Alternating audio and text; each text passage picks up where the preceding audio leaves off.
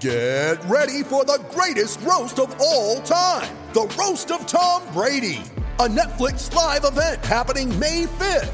Hosted by Kevin Hart, the 7-time world champion gets his cleats held to the fire by famous friends and frenemies on an unforgettable night where everything is fair game.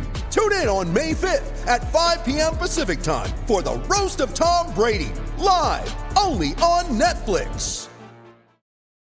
When you need mealtime inspiration, it's worth shopping Kroger, where you'll find over 30,000 mouth-watering choices that excite your inner foodie. And no matter what tasty choice you make, you'll enjoy our everyday low prices, plus extra ways to save, like digital coupons worth over $600 each week. You can also save up to $1 off per gallon at the pump with fuel points. More savings and more inspiring flavors make shopping Kroger worth it every time. Kroger, fresh for everyone. Fuel restrictions apply.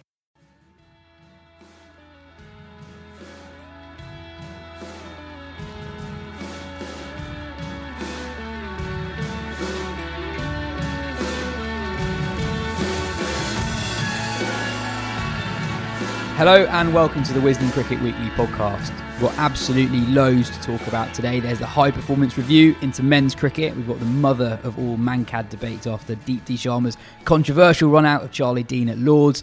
Surrey win the county championship with a round to spare, and it turns out that 7-match bilateral T20 series can actually be really good.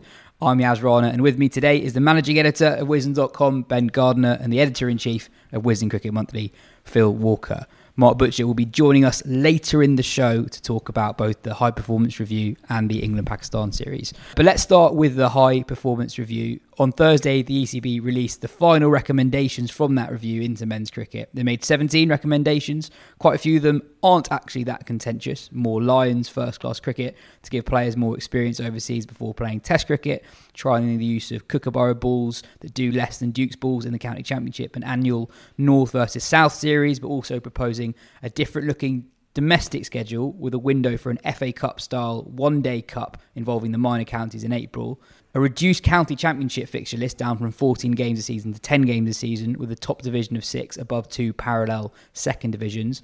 The Blast will also see a reduction in fixtures, again down from 14 to 10. The 100 remains untouched, and the championship will be played in May, June, April and September. Some counties have already voiced their concern over the proposals. Kent Chair Simon Phillips said, "We will not allow our club to be rendered irrelevant." Phil, is the reduction in games the main point that counties have an issue with? Is that why there's been this reaction? Because I've been quite surprised by it, because a lot of the stuff that's been discussed has kind of been out there for a lot of the summer already. I think that's a large part of the first part of the conversation, sure. But it feels like it is at the start of a long conversation. This is the beginning of a slowly evolving change in the landscape rather than the end point, I think. In the short term, certain counties are terrified of losing 4 Blast games, 2 of which will be at home, 2 of which, of course, would severely impact their revenue streams. There is the additional concern, of course, that losing 4 4-day matches across the course of the season doesn't necessarily impinge on the finances of a county, the vast majority of counties. And in fact, if we are going to put some parenthesis on this, it might even help them alleviate some of their financial strains if you were to lose a couple of these games. However, and this is where it gets muddier, and this is where it gets more about what county cricket stands for and the values of county cricket.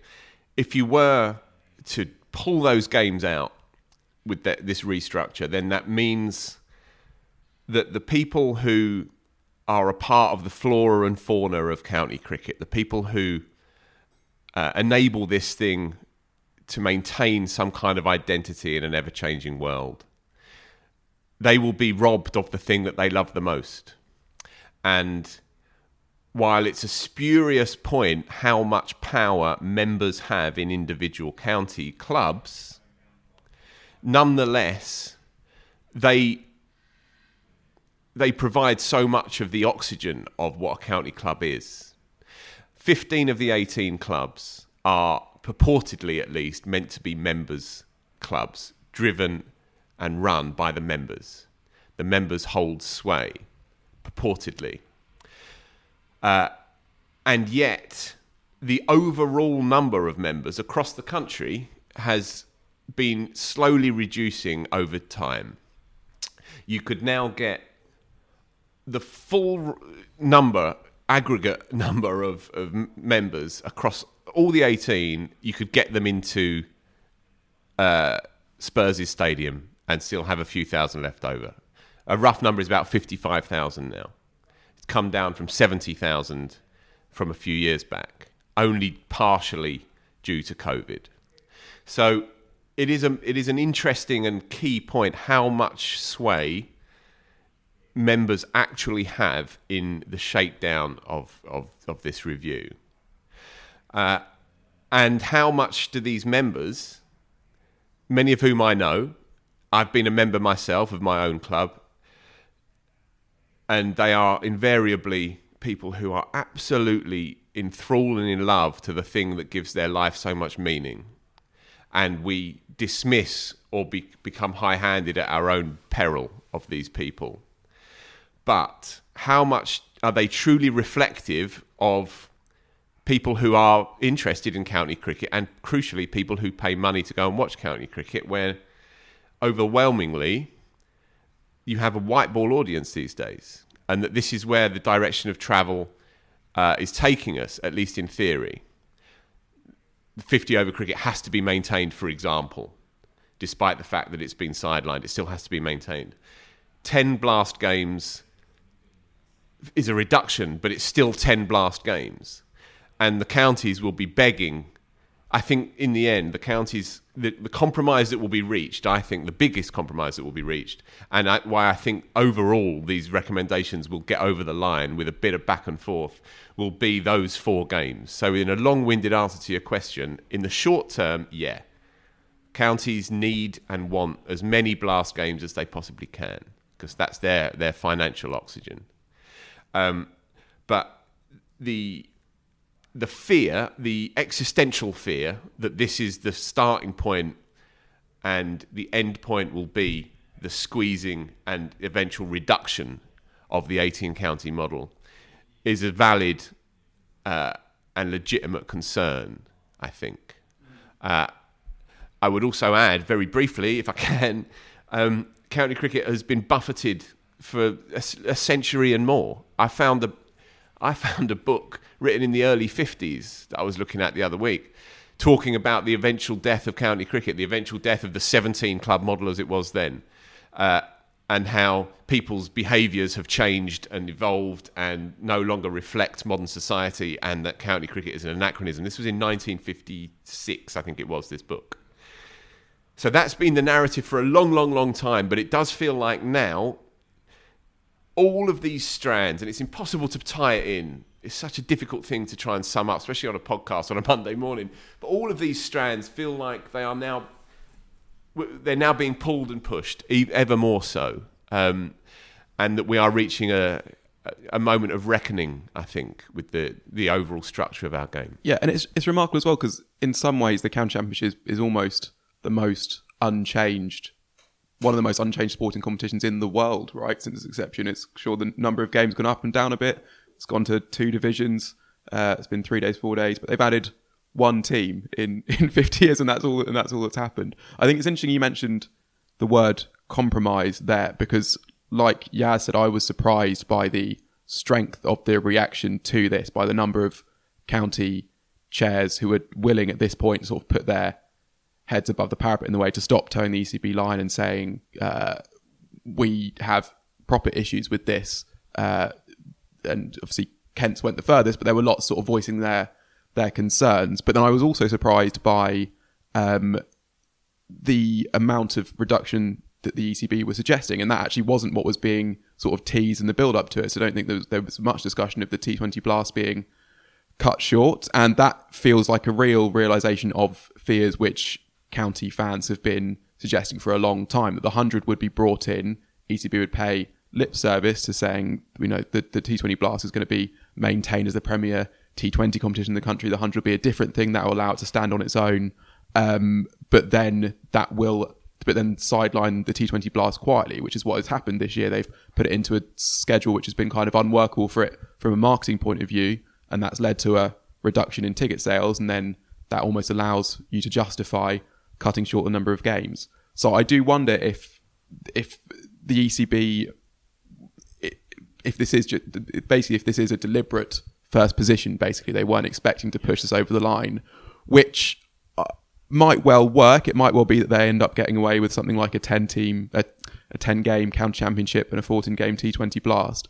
But that will also come at a cost to a relationship between the counties and the ECB. I think that there's been at least a veneer of sort of a collaboration in this, and that the ECB is saying, this high performance, we want to involve the whole game in this. We want to be talking to everyone. We want to be bringing people along with us. For the ECB then to put forward this as basically an oppositional move to say, this is the thing, and then be like, actually, we'll go up to this if you let us have this other thing. That's maybe a pragmatic move, but it could well come with consequences down the line. There's a lot. It's hard. You're absolutely right, and it's hard to shake the sense that this is the first shot in an ideological battle. But sorry, is it just ideological? I think it's pragmatic. Strauss is warning of what's coming. He, in an interview with the Vaughan and Tuffers podcast and the Telegraph, he said players will vote with their feet eventually. They want to play less cricket. I know people like Ben Stokes has said that he wants 14 games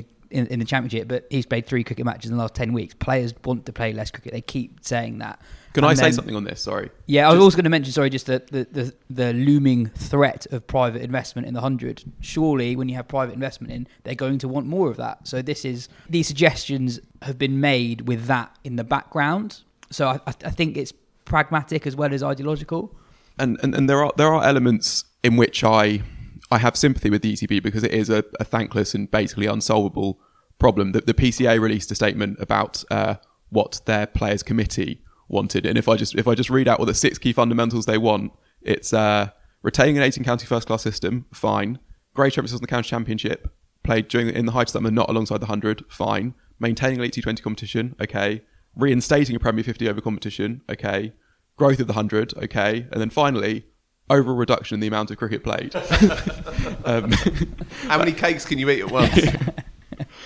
So from that point of view, like there isn't going to be a solution that satisfies everyone, sure. And I do agree that the private investment thing is the thing that is unspoken, but will be increasingly more spoken of, and that will be another sort of watershed moment. Will be when someone who is actually employed in a position of power says this is something we are actively considering, and that might not be. It might be in a couple of years' time, and it might also be that they consider it and they find that the market isn't out there as well. But that's the next key, whether you want to call it ideological or pragmatic. That's the next key debate to be had, I guess, which is part of this one, I suppose. Back to the actual suggestions. Yeah. I don't really mind a lot of it. I don't mind playing first class cricket that's not the Championship in August. I think that's better than what we currently have.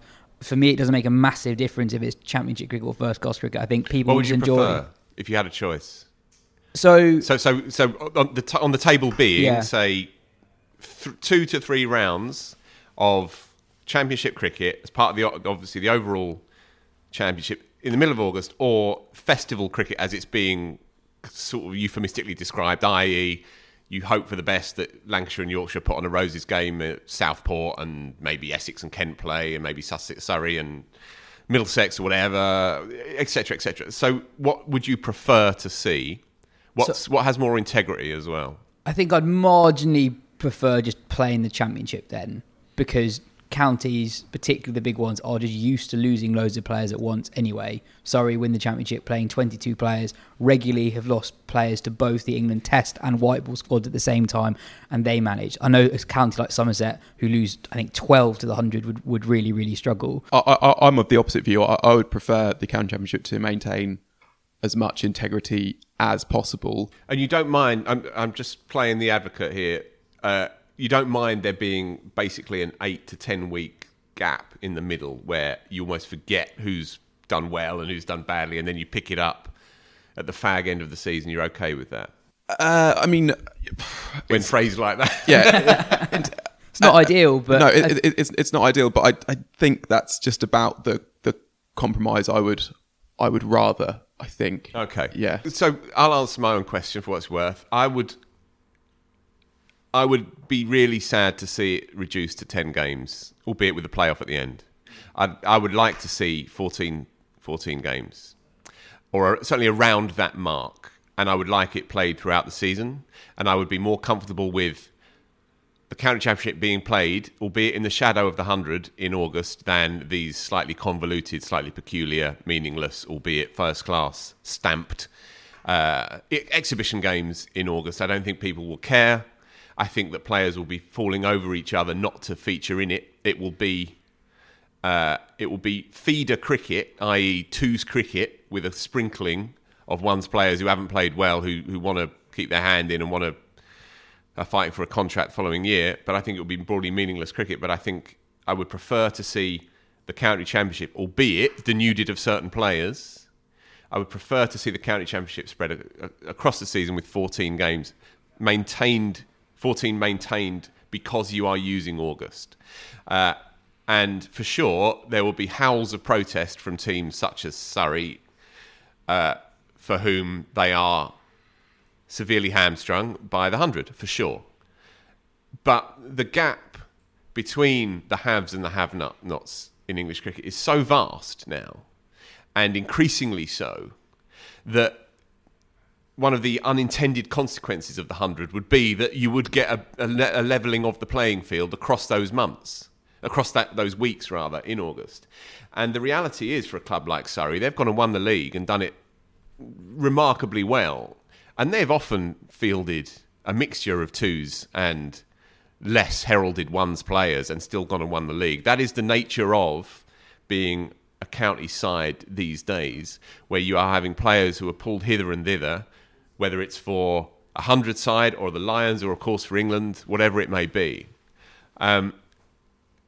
The pros of playing championship cricket outweigh the pros of playing festival cricket, and the pros of playing some form of red ball cricket outweigh the pros of playing none, for me personally, in August. So one other thing that they could do, I suppose, if you're worried about the standard of those games, would be to have those be sort of regional games of some sort. So you have fewer teams playing those games, which will mean stronger overall, because that was one of the things in the in that first bit of the review they did, was the number of first-class players, of the best first-class players that don't play in the 100. So it's only, 30% of the best ones that do. So that's enough to really diminish an 18-team competition, but it's also few enough that if you condense the team slightly, you could have something pretty high quality. You might well just get 10 teams maybe. I mean, that means you get to spread it to less places festival-wise, but you might be able to get, if you're doing if you've got 3 weeks of games, then you can hop around the country. You end up covering, what would that be, 15 grounds? That's not awful, I suppose. And more than any other element of the English season, the county championship exists for your diehards, and all power to them, right? But the county championship forever has been pulled here and there, hither and thither, by the more commercially viable elements of the county season, right? So this might be a more extreme version of it, but it's something that clubs are very used to and members are used to.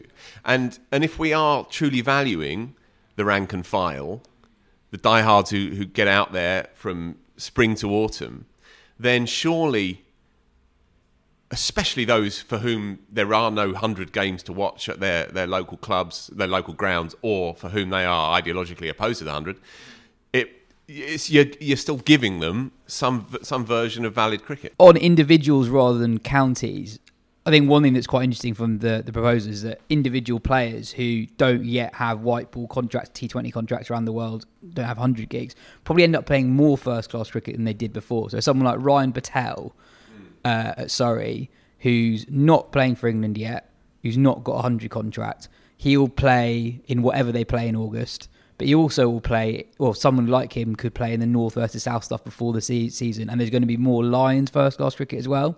So for an individual basis, you might have some players who don't play for England who play up to 17, 18 first-class matches a year. And just going back to, I think there are two almost fundamental questions underlying this all. One, since when has county championship been solely about high performance? Right, it's a way of life, isn't it? And then two, what you talked about at the start, I think there'll be some people listening to this being like, why do county members have this much power? They are an unrepresentative group of people, of those who love cricket in the country. There are so many people who pay a lot of money to watch the 100, who watch England play, who don't care about county cricket at all. And I know county members listening to this might not like that, but it's true. There are a lot of people who pay a lot of money to follow English cricket, who have no say at all. As I said, it is a moot point. How much power, 55,000 across an 18-club game, should be afforded? It is a key question, which is why I kind of suggested it's hard not to see some kind of ideological scrap here. I mean, David Hops, the brilliant David Hops, who is Cricinfo's long-standing observer of county cricket, and nobody sees it more clearly than him.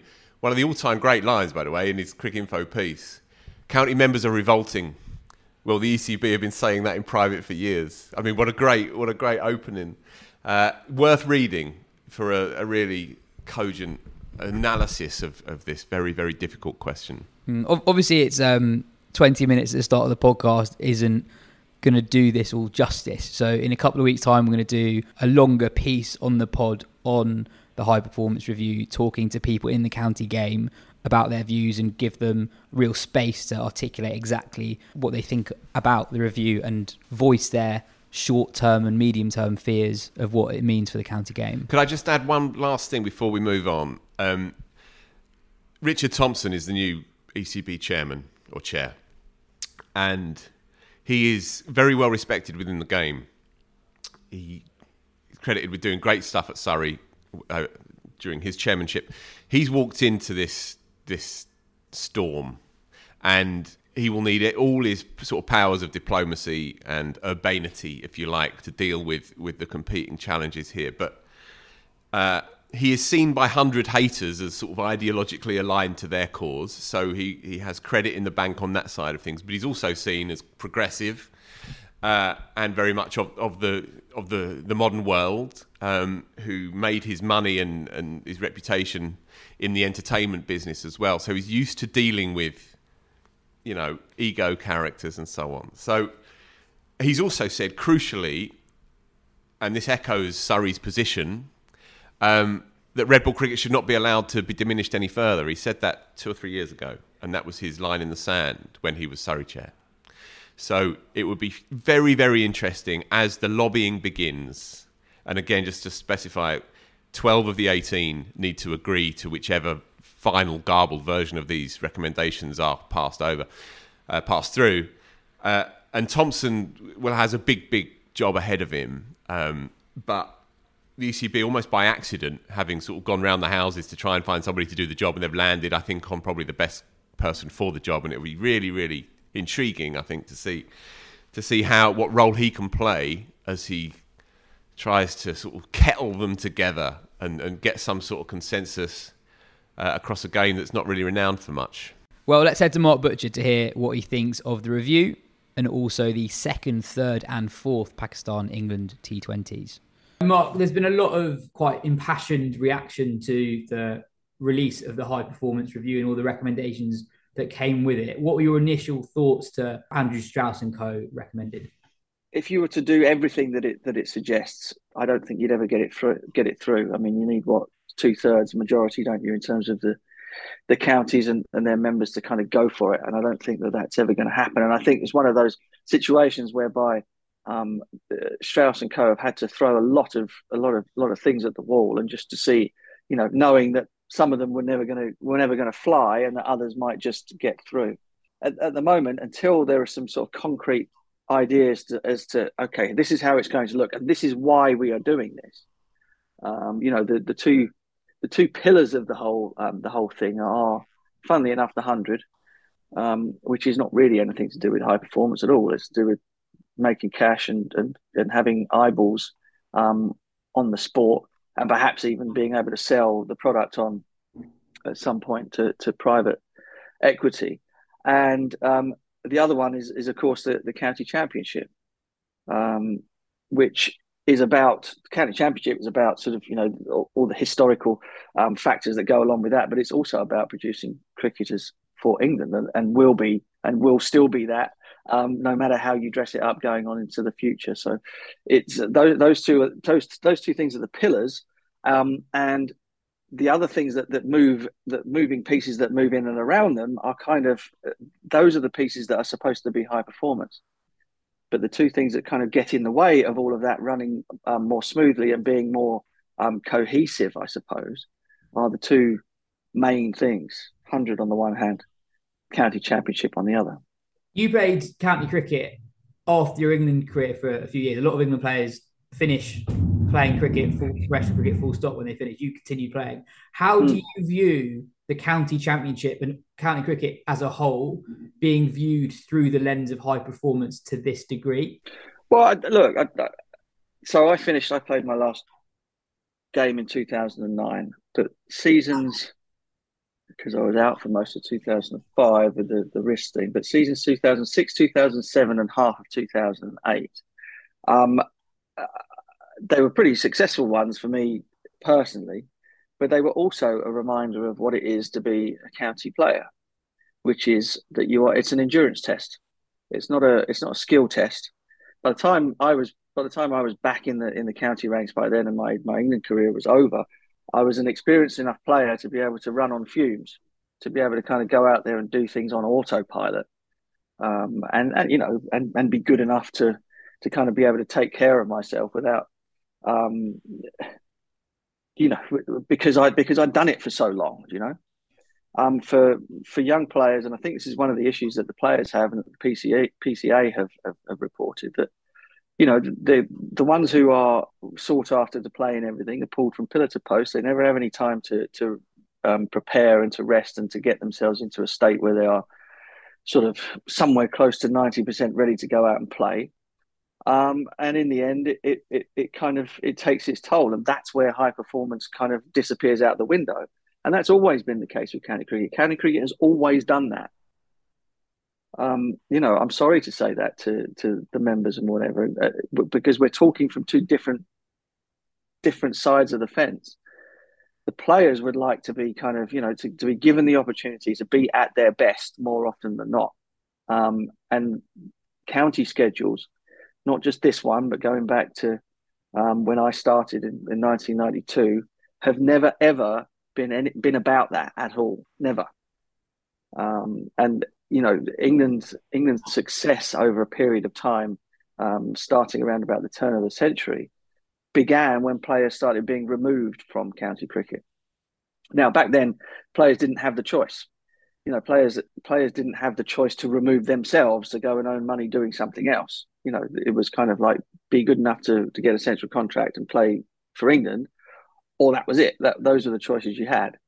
But now the players have a myriad of choices, so many other things that they can do, and sort of being dragged around from pillar to post and kind of feeling as though the game starts to become drudgery rather than something that you're excited about is an option that they don't have to face anymore. And there's a massive difference, a huge difference in where the sort of balance of power lies between players and their employers, and the boards who are trying to put together schedules for players to play, and that therein lies the huge issue for everybody. You cannot ignore the voice of the players in this anymore. You used to be able to. Just tell them, you've signed on the dotted line, get on with it. But they don't have to take that anymore, and so therefore, something slightly more cunning and slightly more representative of kind of the realities of the modern game needs to be brought in. Moving on to the Pakistan-England series, one specific question: there's one guy in the England World Cup squad who's not played the T20 of any description for well over a year. He hasn't played for England in 18 months. Ben Stokes, he's not out there in Pakistan. How does he fit into that first choice team with all these young batters doing well? Harry Brook and Ben Duckett in the middle order. And okay, Alex Hales isn't young, but he's done well in his return up at the top. Yeah, I've got no idea, actually. I mean, I think Ben kind of poses a problem that the captain and the coach and the management of that team could probably do without. Harry Brook at the moment is playing on a different level. Hales has been brought in to do exactly what Alex Hales has been doing for the last 3 years, which is to be an absolute menace to opposition bowlers at the top of the order. England's other options there have been wiped out. And so, Hales Butler at the top is pretty much nailed on as far as I can see it. And then it's a question of, Liam Livingstone, presumably fit, is gonna be up there on the team sheet. Moeen Ali will be there on the team sheet. You would imagine in some capacity. Although I suppose in Australia, his option with the off spin perhaps isn't quite as potent as it might be in other places. So maybe there is the sort of there's the tipping point. Does Stokes role as an all rounder trump Moeen Ali's in Australia? Are those two kind of vying for a position of floater between 4 and 6 or whatever? Because it's almost impossible to see them leaving or being able to leave Harry Brook out. Particularly when you think that the game time that guys are going to have leading into it now. Joss, I think, is going to play in all 3 matches in Lahore, but that might not be correct. He seemed to be fit enough as far as I could tell. And then, so he and Hales have got to bat together. That partnership needs to kind of find its feet. Milan is going to be in there at number 3, you would imagine, despite having a little bit of a quiet time in this series so far. And so it doesn't leave a lot of room, does it, for Ben? So yeah, interesting. It's very, very interesting. And you kind of thinking to yourself, well, England have kind of had an opportunity here with all of these matches in Pakistan. But the opportunity has been for a lot of players who are not even in the squad. So you would think that Joss Butler would want to be playing pretty much his full strength team between now and that first game. 6 matches in slightly different conditions. But he might not get the chance to do that as yet because they're still nursing Mark Wood. Chris Wokes hasn't bowled a ball in anger for ages, and he was sort of just about off a full run in practice prior to the match on Sunday in Karachi. So there are Chris Jordan's not out here yet. He will be joining up in Australia. So there are so many moving parts for England at the moment that it's starting to look a bit of a mess. They're still very capable of playing extraordinary cricket, and Mark Wood the other night was thrilling. Harry Brook has been magnificent throughout the course. But you're also thinking to yourself, there's not been a cohesive performance yet. And of course, you don't want to peak too early, but it'd be nice to be somewhere close or to have some sort of an idea that you're just about to be in peaking mode. When at the moment, England are just about at the point where they can think about perhaps putting what might be their best 11 on the park, but not quite get around to doing it. Yeah, quite. It might have been in conversation with you, but before the start of the series, Joss Butler said on Sky that he kind of viewed this World Cup as a free hit, given how early it was in their cycle, which I was surprised by, given how established a lot of that team is in white ball cricket, and that not that long ago, it was.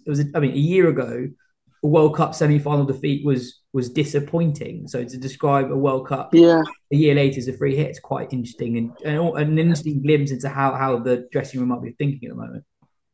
Yeah, I don't know whether that's you say something like that in order to take pressure off yourselves or whatever. But I mean, if it was really being viewed like that, then you probably wouldn't be bringing Ben Stokes along, would you? Or you might just say, well, we're going to go with Salt and not bother with Hales. Do you know what I mean? You wouldn't be so keen to be carrying around these 30-something injured players if it was just let's throw all the youngsters in there and we'll have a proper tilt at it in 2 years' time. So there are conflicting messages there. I'm not having a go at them for it, but it seems to me if that's truly the way you're viewing this World Cup, then you might have, selection-wise, you might have been a little bit more gung-ho with some of the young uns and left some of the old uns behind. Well, cheers for your time, Mark. We'll catch you next week. Ben, let's start with the second T20I. There was a lot of chat about Rizwan and Babar's strike rate at the top, but their unbeaten stand of 203 was so good to watch. And I think over the course of the first 4 games, we've got an idea of why they bat the way they do. Their middle order really has struggled quite often. Do you now see why they have been more cautious in the last year or so? Combination of not only the batting line, but having a really strong bowling attack that will back themselves to defend par if they're batting first? It's quite a leading question there. Yes, to be honest, yes and no still, I think. Obviously, that partnership was incredible. And when it comes off, it is incredible to watch as much as it is, anything else. Like that they see themselves as kind of their team's only hope. And they do risk a lot. Like it's low risk batting in a way in that any particular delivery they're not like to get out. But also, if either of them had been dismissed between overs like 7 and 15, Pakistan lose that game quite comfortably, and there would well be blame coming their way for it. But I also think it's I guess there's two strands to it. One is that might the middle order be a bit stronger if they got a bit more time in the middle approaching different situations? That's one question. The other thing as well, I think it is a bit easy to overestimate just how weak the rest of Pakistan's batters are. I mean, Shah Massood's half century in the third T20I was very good. We've seen him in county cricket throughout this year. He's a batter in their mould. But if you have three of them, or even they might be able to find another, then actually each of them can go a little bit harder. You also have Asif Ali, who's this 8-baller game specialist who hits sixes for fun, and his innings really in the fourth T20I ended up being the difference, with 2 sixes and 3 balls in a game they win by 3 runs. So I do understand it more than, say, if Buttler and Hales are playing that way, it would be even weirder with the strength and depth that England have. But I also think that they could stand to attack a little bit more, I suppose, and that for all that performance was amazing.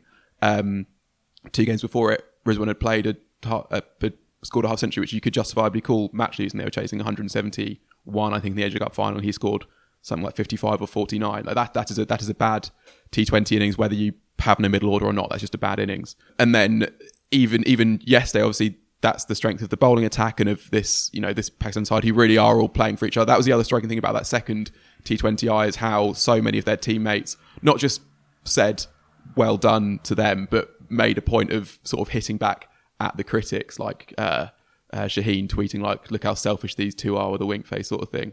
Like they really do all play for each other, and that is going to get them far as well.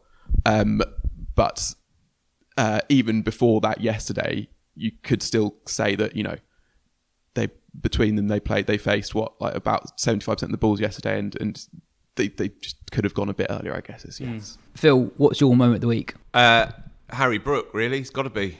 What an innings. 80 odd off 35 balls. All of the audacity and cheek and raw brilliance that you want to see from a young kid. But it's really underpinned with all the kind of orthodoxy as well that you're also looking for from a player that has been earmarked for a while to do interesting things in the game, but has clearly now been... they are preparing for him to be the full package, the multi-format player, and he, which is vanishingly rare these days, will have a bid to become that player.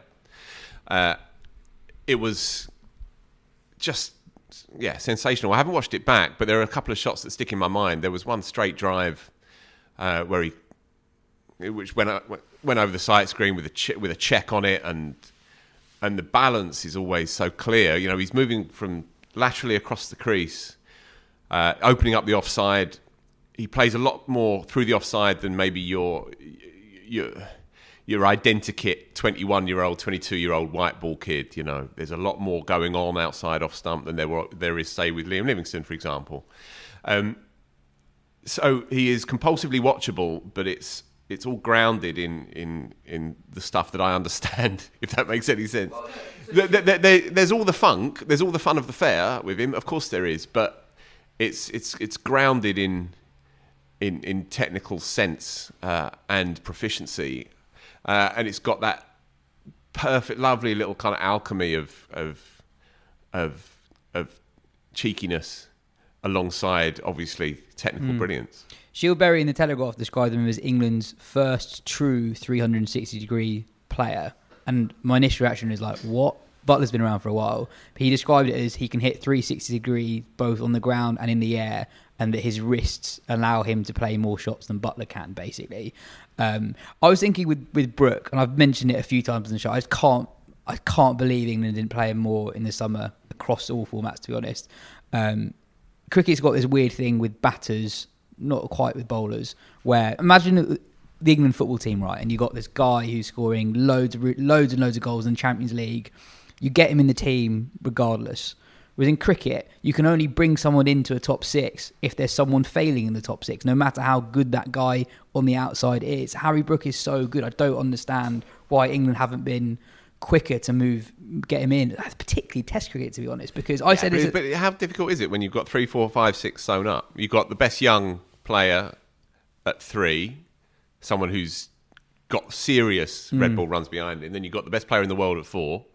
You've got a player who's had the most informed player in the world, 5, and then the best all-rounder at 6. So what do you do? I think at the start of the summer, I would have played him and given Bairstow the gloves. I think, and it's difficult. There's a question about predictions, wasn't there? I mean, I made that prediction up there, so I should play that first Test match. Albeit he didn't score runs, but he did okay from there on. Yeah. So that was a big black mark against me. But yeah, look, from his position, he'd have been itching to get in there, but I don't think it's that bad a thing in the long term. Really, he's around that setup. There's a lot more cricket to come. I like the fact that they have not tried to silo him, right? Not said, all right, well, you can prioritise that stuff or that stuff. I like the fact that they've looked at him early on and thought, all right, you've got the full range here. And so we're going to give you, over the next 5 years, the chance to become that full package cricketer. The player he reminds me of, I don't know if this has been said on commentary, and it might be an obvious point, but he bats a bit like Peterson. He's a child of Peterson. He extends through the offside like Peterson. He uses the crease like Peterson. He's obviously lethal on anything slightly short. If it's not hitting the stumps, then he can get his hands through it through mid-wicket, which was classic Peterson. But there is a kind of a technical... The groundwork is there for him to be able to express himself. He played one shot as well in that 80-odd, over extra cover against a medium pacer, and he just extended his hands through it and then held the pose. And that was a pure echo of that Peterson shot at Mumbai against Oja, the left-arm spinner, where it was almost done in slow motion. But because the balance is so good, you get ridiculous distance on an extra cover lofted drive, and it went over the boundary 80-odd metres or whatever. He reminds me quite a lot of Peterson. And it would absolutely stand to reason, right? He'd have been a kid at 10, 11, watching Peterson in his pomp, relatively tall, quite willowy, rangy. Naturally, you're going to want to try and bat like Peterson. There's points of difference, obviously, but stylistically, there's a big echo there for me. The current touchpoint for me, and I'm not saying he's yet as good as him, but the close analogue I think in the current game is Suryakumar Yadav, who is vying with Joss Butler for the title of the world's best T20 batter in the world, I think. And it's because it's not just the 360 degrees thing. Like, there might well have been other players who can hit boundaries or even sixes to all parts of the ground. It's being able to do that in a reactive way, basically. Like, it's so hard to bowl to when Brook, actually, without giving the bowler much of a clue, and Sky as well, it can be bowled outside off stump and they can still be getting through the leg side, or it can be carved for 6 sort of over point rather than over extra cover. Like, you just aren't able to put a fielder there. There was also a good piece after that innings by Matt Rowley, who was on the pod a few weeks ago, talking about how the fact that he can play the scoop really aids him as well. So that throughout that 80-odd, Pakistan had to have a fine leg back because they knew that Brook would scoop as soon as they didn't have one. But that just leaves that one extra gap to hit. And then as soon as they brought the fine leg up in that final over, he nails the scoop for 4. There's one other thing on Brook as well, actually. Oh, this is on the selection point, which is that I know he did play a little bit of white ball cricket through the summer. But the curious thing is England's prioritisation, and we've mentioned this before, prioritisation of Phil Salt as their established next person in whatever the format, whatever the position. And it's not just Harry Brook that sort of highlighted that was a slightly curious call. And you can actually, Salt does have some things that really make him valuable. I mean, that he is very, very attacking, which England obviously really do clearly value. Perhaps you could argue that they overvalue it set against other things, just such as technical ability against different types of bowling, that sort of thing. And I think Duckett's highlighted that as well, obviously, who's played brilliantly as well in quite a different way to Brook. I mean, whereas Brook is it's got as many dimensions you want, Duckett is almost, I mean, he's deliberately one-dimensional. Like, he is just absolutely ace, the sweep and the reverse sweep, to the point where he's probably one of the best players in the world of those two shots. Comes in the middle overs, practicing bowling loads of spin, and he will just sweep and reverse sweep them all day, and there's not much they can really do about it. There's a lot of money to be made in that position.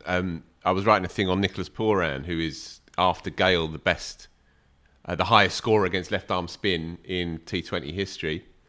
And Duckett has got that kind of middle overs spin expert quality to him, and if you can sort of identify yourself in those terms, then you can start making a hell of a lot of money around the world. He's been really, really excellent, Duckett, and as we've spoken on the show, he's another one who coming up on the rails a little bit, but he has the versatility in his game, and he has the red ball runs behind him to potentially feature in England's top three at some point down the line, in all forms. Yeah, we said it a couple of weeks ago that we can both see him opening in Pakistan. I quite like with Duckett that his first chapter as an international cricketer was kind of defined by his struggles against spin. I don't think he actually got out to a seamer as a Test cricketer yet, and now he's brilliant against spin.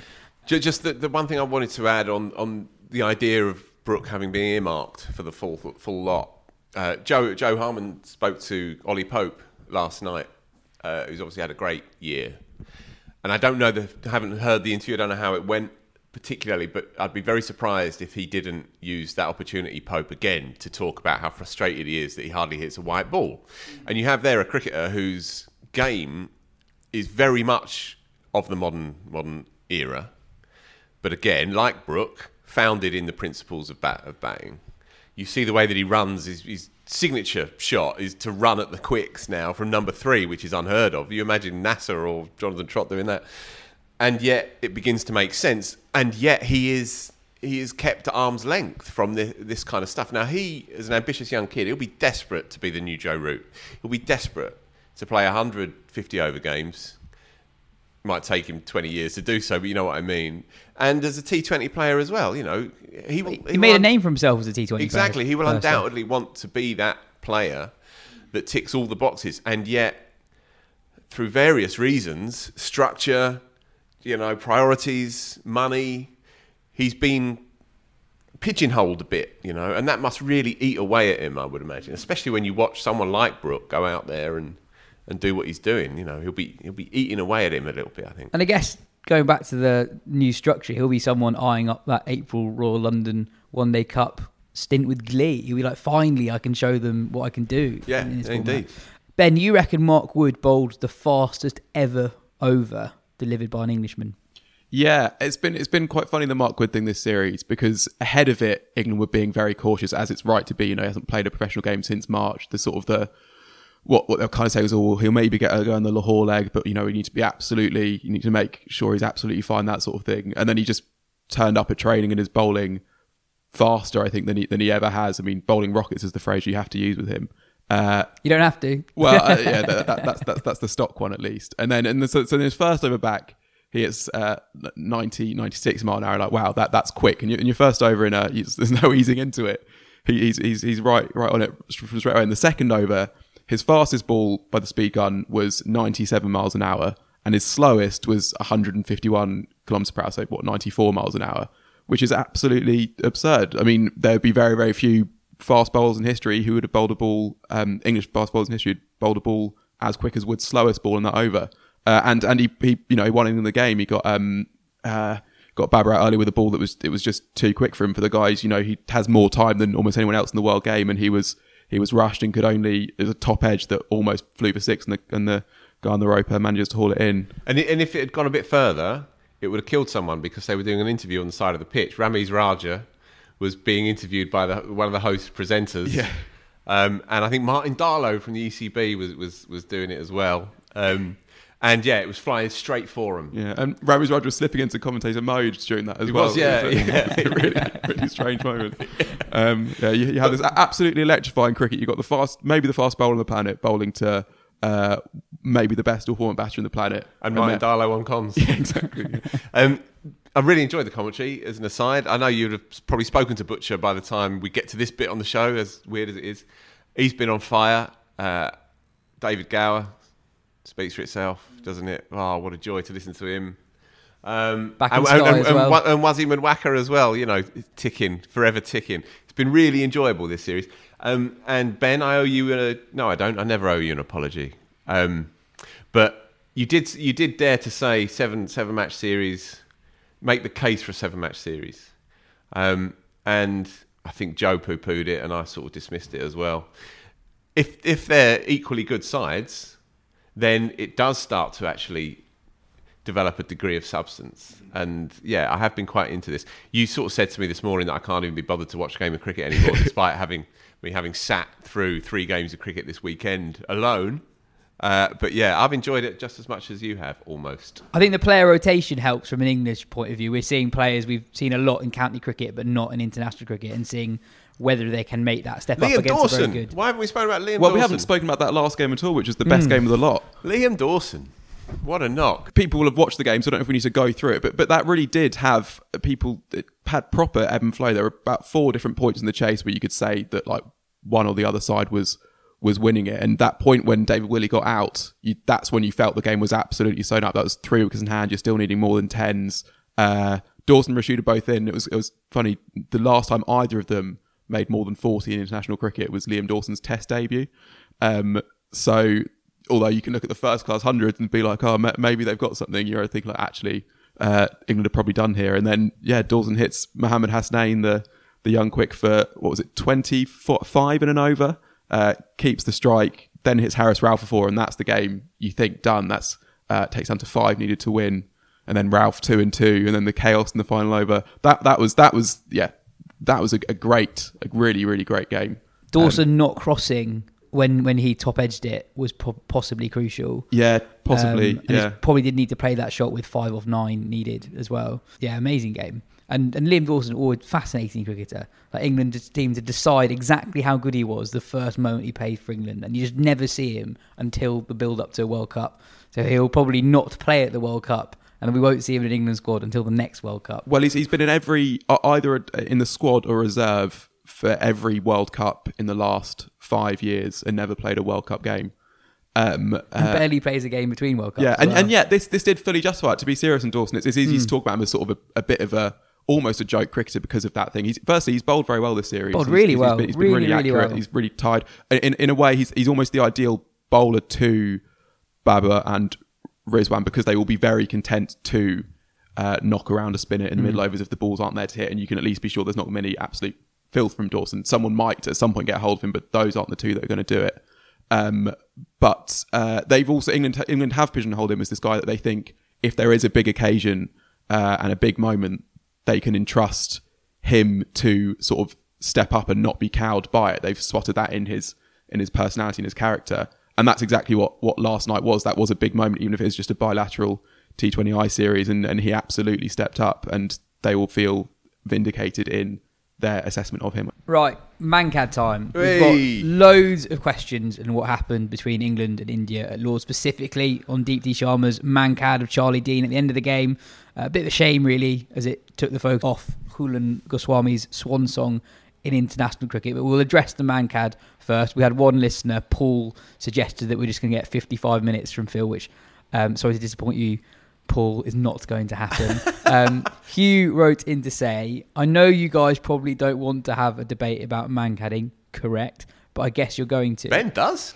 I just get so tired of people parroting, just stay in your ground, and I feel like it totally misses the point.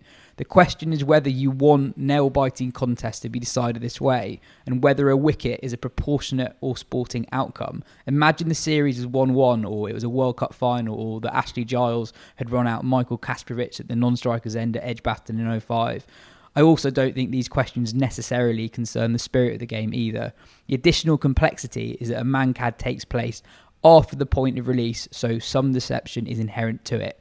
In this case, I think Dean, unlike Butler, was fractionally out of her ground at that point, but she was hardly charging down the pitch. Ben, go. Well, yeah, it's interesting because I think a lot of the frustration and angst about the dismissal is an angst about the laws. It's just not expressed that way. So when people say, for example, oh, she was only marginally out of her ground, and people say, well, you can be run out by a millimetre and that doesn't make a difference. I think that's people saying that, you know, it should there should somehow be some greater leeway for it, is people saying that she hasn't left too early, basically. And there is an argument that they have a case as the law's written, because the law is written in a confusing, in a way that's open to interpretation, where it says that you're liable to be run out at any point up until the bowler would be expected to release the ball. Like, why would you bring sort of, questions of metaphysics and hypotheticals into it in this situation? Why not just, as is with the case with almost everything else in the law, go with something actually properly factual and measurable? And there are loads of options. You could say just release the ball, and then that removes all grey area, but that perhaps would give too much to the pro non-striker run-out crowd, who, whereas the anti it would think that actually you should be able to back up and you should be able to just kind of go, and if you're not going too early, that's fine. Or you could go with something like the front foot landing, or when the arm comes past the vertical, or there are lots of factual things you could say, and that would remove one element of it. But I think it would also help to clear up and at least put something down that says this is too early and this isn't, rather than this sort of fudge that we have at the moment, I suppose. That's about all the energy I kind of have for non-striker run-outs. I mean, it's yeah. Do you want to try and offer something? You go, yes. So I'm very. I've always been like, it's out. You're getting an unfair advantage. The one thing I would say is India won a really close, really good game at Lord's. It's their first game at Lord's for 5 years, in front of 15,000 fans at the ground. And when Deepti Sharma wins a game for India, she doesn't celebrate. I think that reaction suggests there's something unsatisfying about claiming victory or taking wickets in that manner. The more I think about it, I probably would change the law to it being a penalty run, and that make it really simple. Every time you do it, 1 penalty run, 5 penalty runs, whatever. I think if you just remove the grey areas, then it would just be simpler for everyone. At the moment, it's still loosely open to interpretation. Yeah, I can see the. I guess the other thing I would say is that I thought you didn't have anything to say. No, it's not about the ethics or the moral correctness of the decision. I think it's just that whatever you feel about the debate, as things currently stand, if you are a non-striker and your bat is and you're not waiting for the bowler to bowl it before you leave your crease, then you are liable to be run out. And whether you think that's unethical or against the spirit of the game, whatever it is not going to change the fact of the matter that you might well be out. And so if you're a professional sports person who, and it matters a lot whether you win or lose, and that's something that people just need to train to stop doing that, basically, and that goes against or goes without any ethical considerations. That's just the pragmatic thing that people need to understand and start doing. It's surprising that there hasn't been almost more focus on that from a training point of view. And maybe some people might think that the cost is worth it. That that extra little bit that you get is not cheating. It's just you're sort of playing it's a bit of a game that you're thinking, okay, if that accumulates over time will counteract the occasional dismissal you'll get from that point of view. But that's it's not going to change no matter what people think. I think the fight in a way has already been lost because it's in the laws and people are taking advantage of it. I was watching it live. I felt a bit embarrassed for the game. I think, echoing your point, I didn't know where you stood on it really. We hadn't discussed this before the show, but I feel a similar kind of reaction to you. And it's not a moral thing. It's more of an aesthetic thing, and it's more a sense of anticlimax, really, I suppose. And I think I saw a tweet or two. Twitter really does come into its own with something like this, my word. But I think I saw a tweet or two from somebody saying that the reaction of the Indian players suggested that everyone was absolutely cool with it and that they were unified and collectively behind the move.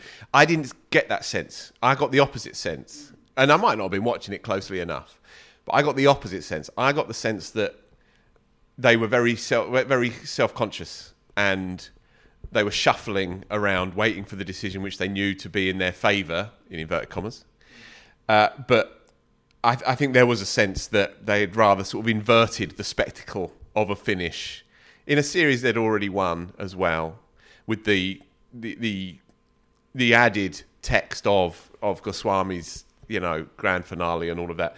And I don't know. I think in the cold light of day, there'll be a few cricketers in that bunch who would have thought, yeah, well, that's a pretty cheap way to win a game of cricket. So yeah, I saw that and I felt that, I think.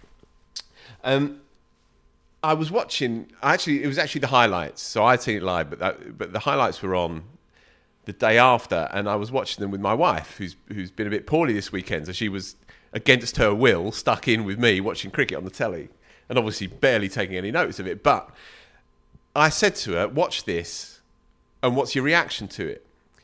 And not for the first time, I go to my wife as some kind of ethical barometer in life, you know.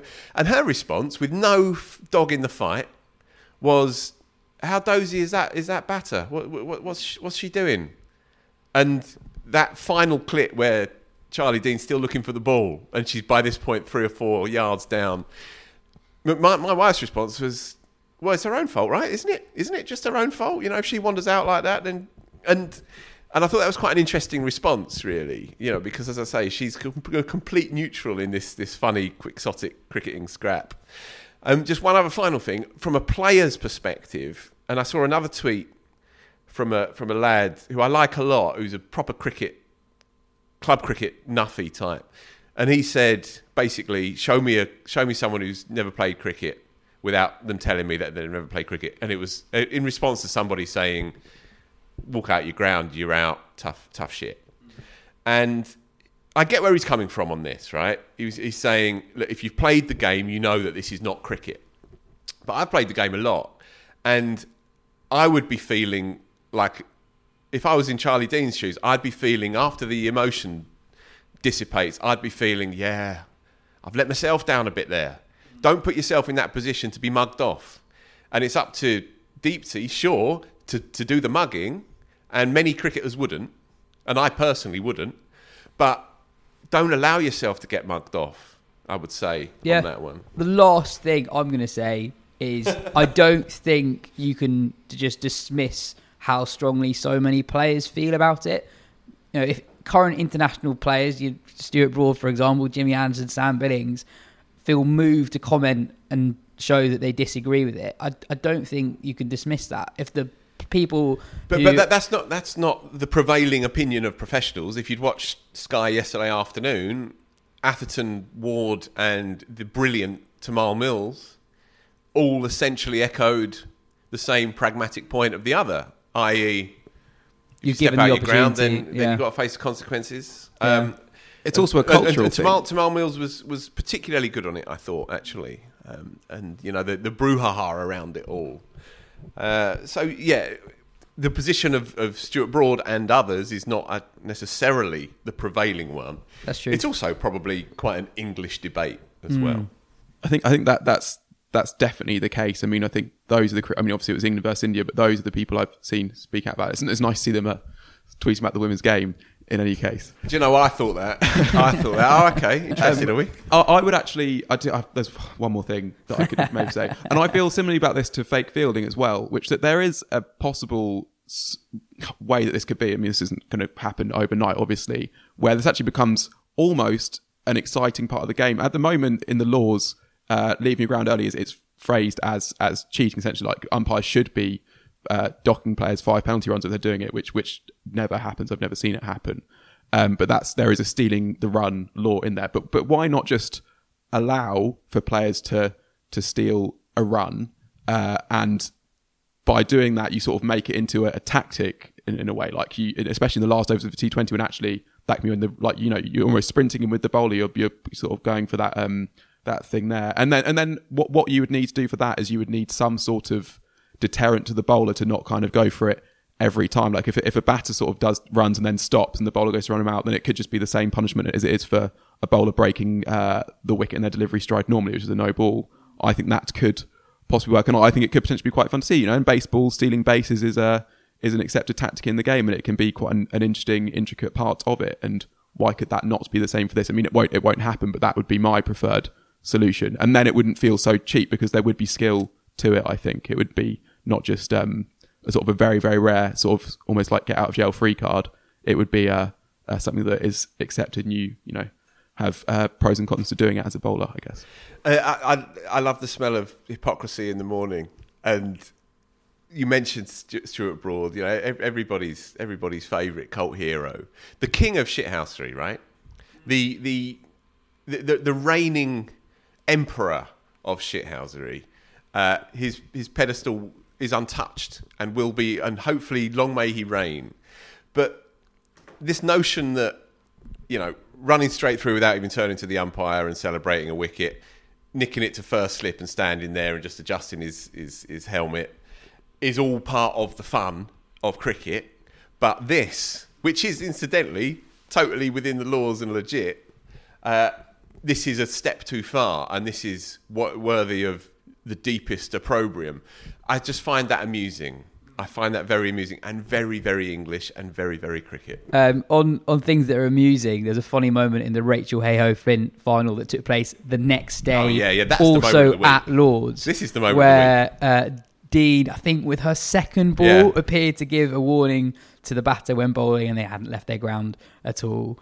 It was like a nice reaction from the crowd as well. Yeah, it was very and I guess one of the things, and it's a shame it seems like it's turning ugly now, but in the immediate aftermath, the reaction from the England players and the India players was mostly sort of England frustrated but accepting it. Dean shook Sharma's hand straight afterwards. Yeah, whereas now, and fear that I thought this would kind of be the last day of it, and that would be, but now it's kind of getting a bit uglier with Deepti Sharma on her return home saying that they'd actually warned Charlie Dean several times, and Heather Knight, who wasn't playing in that game, but saying that she's refuted that right? that she was lying about that. Yeah, that Dean wasn't warned, and saying in that India won legitimately. She's not disputing the dismissal at all. But if you feel confident in it, why? In her words, why feel the need to lie about it? Obviously, Deepti Sharma said she's not lying, so that may well continue on a bit. Yeah, and that would be a great shame because those two teams rely on one another. They've developed a really good rivalry over the last few years. It would be a shame if that's tarnished, and it would be a shame as well if a few newbie cricket fans walked away from Lords that evening with a slightly empty feeling, having been really absorbed by a really interesting back and forth game of cricket. And if you have walked away thinking, that was a bit naff, then who wins there? Nobody wins really. Just on the Hayhoe-Flint final, amazing game. The Diamonds beat the Vipers by just 2 runs, with Lauren Winfield-Hill continuing her excellent form, scoring 65 for the Diamonds. Ben, your moment of the week is from that series, but wasn't in that game from Lords. Yeah, Harmanpreet Kaur played an absolutely incredible innings to win the series and to win the second game. It was the perfectly paced knock. It was 100 off exactly 100 balls, and then was it 48, 49 of her last 13? I think it was 43 off 11 after reaching 100. 43 off 11, that's right. And it was just the way she was.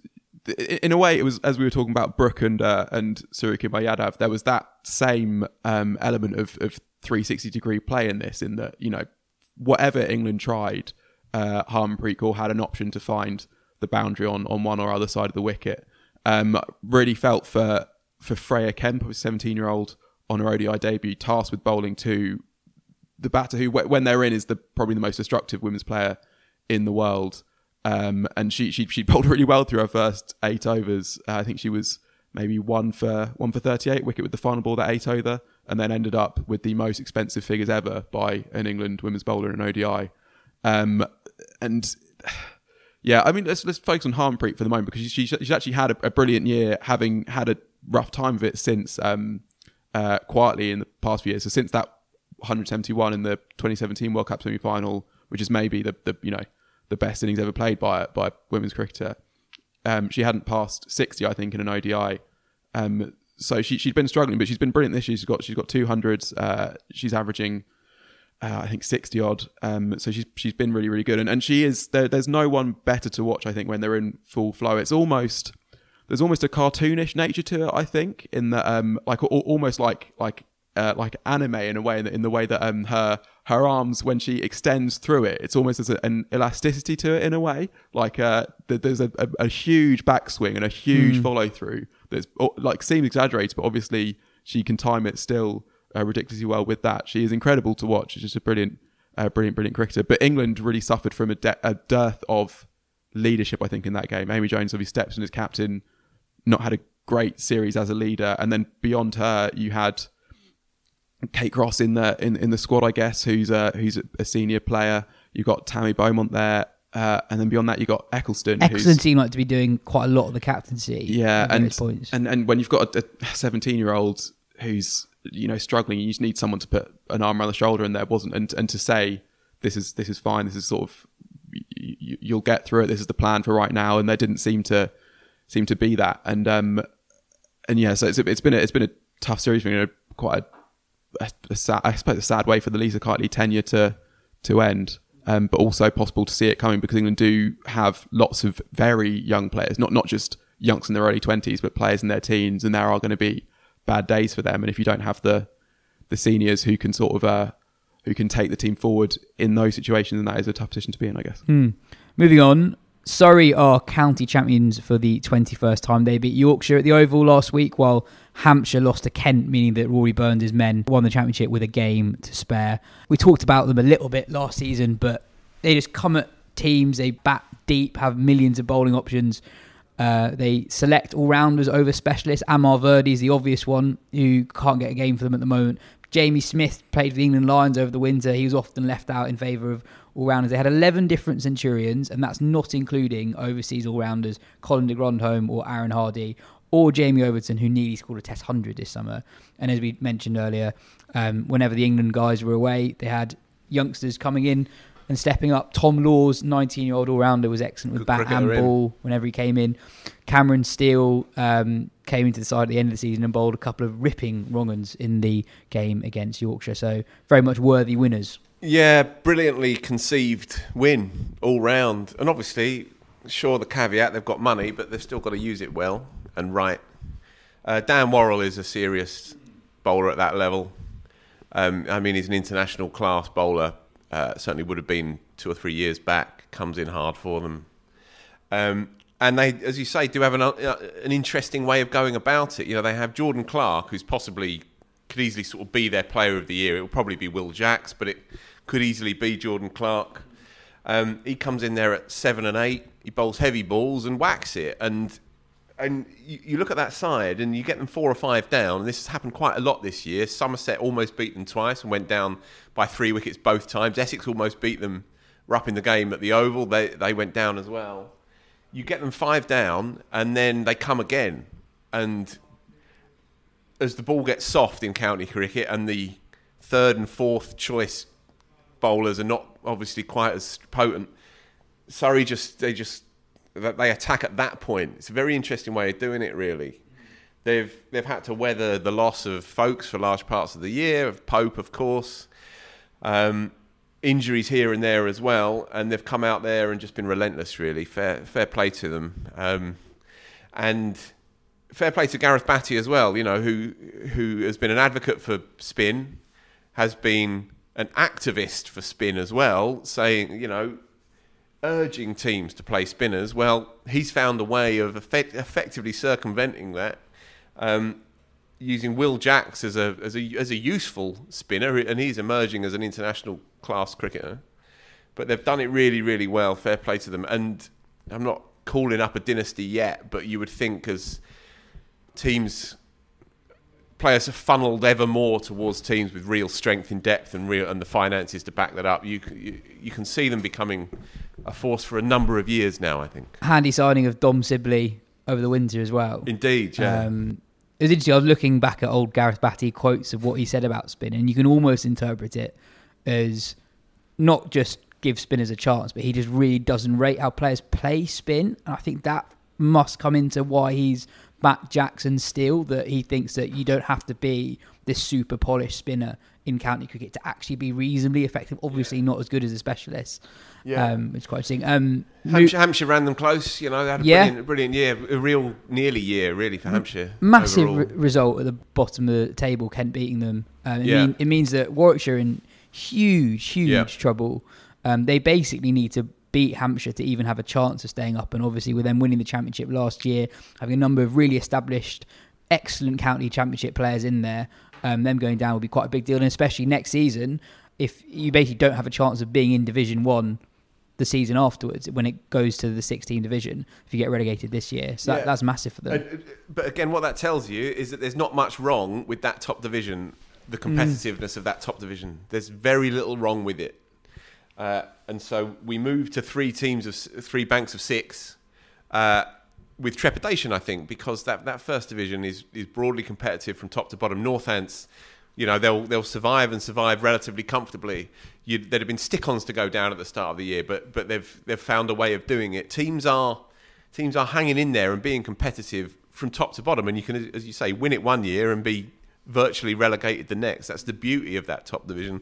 I don't think it necessarily needs to be condensed for that competition to retain its integrity. In Division 2, Glamorgan's David Lloyd scored a 100 in their side's win over Derbyshire to keep themselves in the promotion hunt. Notts, who are top, played Durham this week. Middlesex in second are at Worcester, while Glamorgan in third are at Hove. Can you hear a good stat about that David Lloyd 100? Go for it. So it made Glamorgan the first ever county side to have a quadruple and a triple? Just 2 triples in the same season. Oh, wow. Right. Yeah. That is a very good stat. That is good, Ben. And finally, Ben, in a minute, tell us what's happened in Australia, India. Oh, yeah. Well, we covered... Well, we covered the first game last time. The second game was in Nagpur and was the first game to be played there in a little while, and was quite frustrating because there was a big delay for a patch of wet outfield, even though there'd been no rain in the day prior to that. So they ended up having to play sort of an 8-over thrash, which India just edged Australia in. Matthew Wade again did some finishing nonsense. And then the third game, you had Cameron Green hit the fastest T20 R50 by an Australian not named David Warner or Glenn Maxwell. And then India chased it down with Suryakim Yadav, who we've already talked about, the star there. Kohli made a half century, which got quite a lot of praise in the aftermath, but was close to being one of those where the game was a lot closer than it needed to be. But a very, very good series, and both sides well 10 placed. seconds. I guess moving on from the series, the thing with Cameron Green is that he's not on Australia's T20 World Cup squad, and as per the IC rules, there's no way to get him in there unless they hobble someone. Boom. Done. Very, very good, Ben. We were talking about it before we started the show, but I think it is weird that the teams have to name their squads so early when there's not that much high-level bilateral cricket played in the 12-month cycle, and there is a lot between World Cup squad announcement and the World Cup itself. That's weird.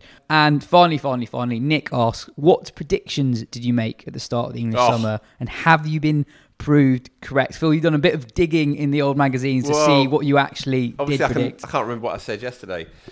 None of us predicted Surrey in the magazine or on the podcast. Joe went for Hampshire, I went for Lancashire, you went for Essex, Jim Wallace went for Essex, Ben, I don't know, but he wouldn't have gone for Surrey, unless he did. I got a number of things wrong. Jamie Smith, who did make a double 100, but I said that he'd be like a breakout star of the year for Surrey. Thought he'd open the batting, didn't. Batted 5, made a double, not much else. As you say, couldn't get in the side towards the back end of the year. That was wrong. I said Oval Invincibles men to win the What's It. They didn't do that. I said Welsh Fire women to win the What's It. They didn't do that either. So broadly wrong. Are the What's It's the new sponsors next year? Yeah, very good. Very nice.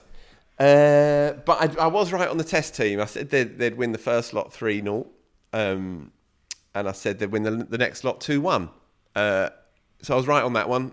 And I said that Ollie Pope would have a starring role. So I was sort of right on that as well.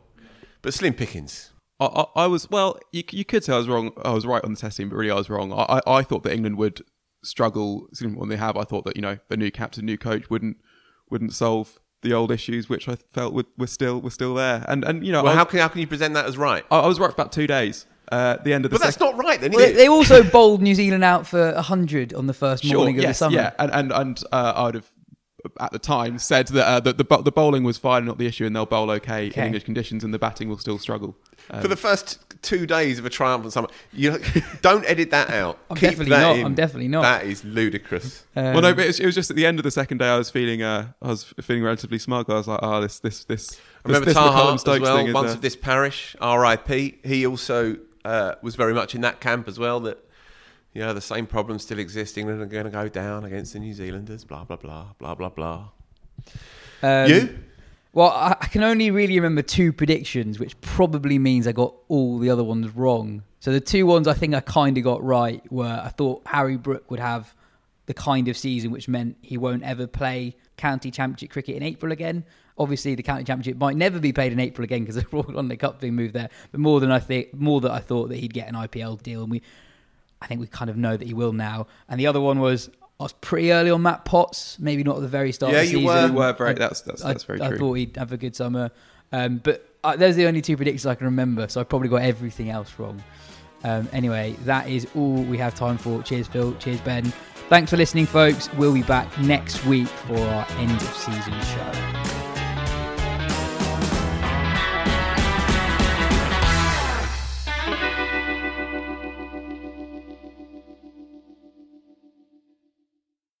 Sports Social Podcast Network.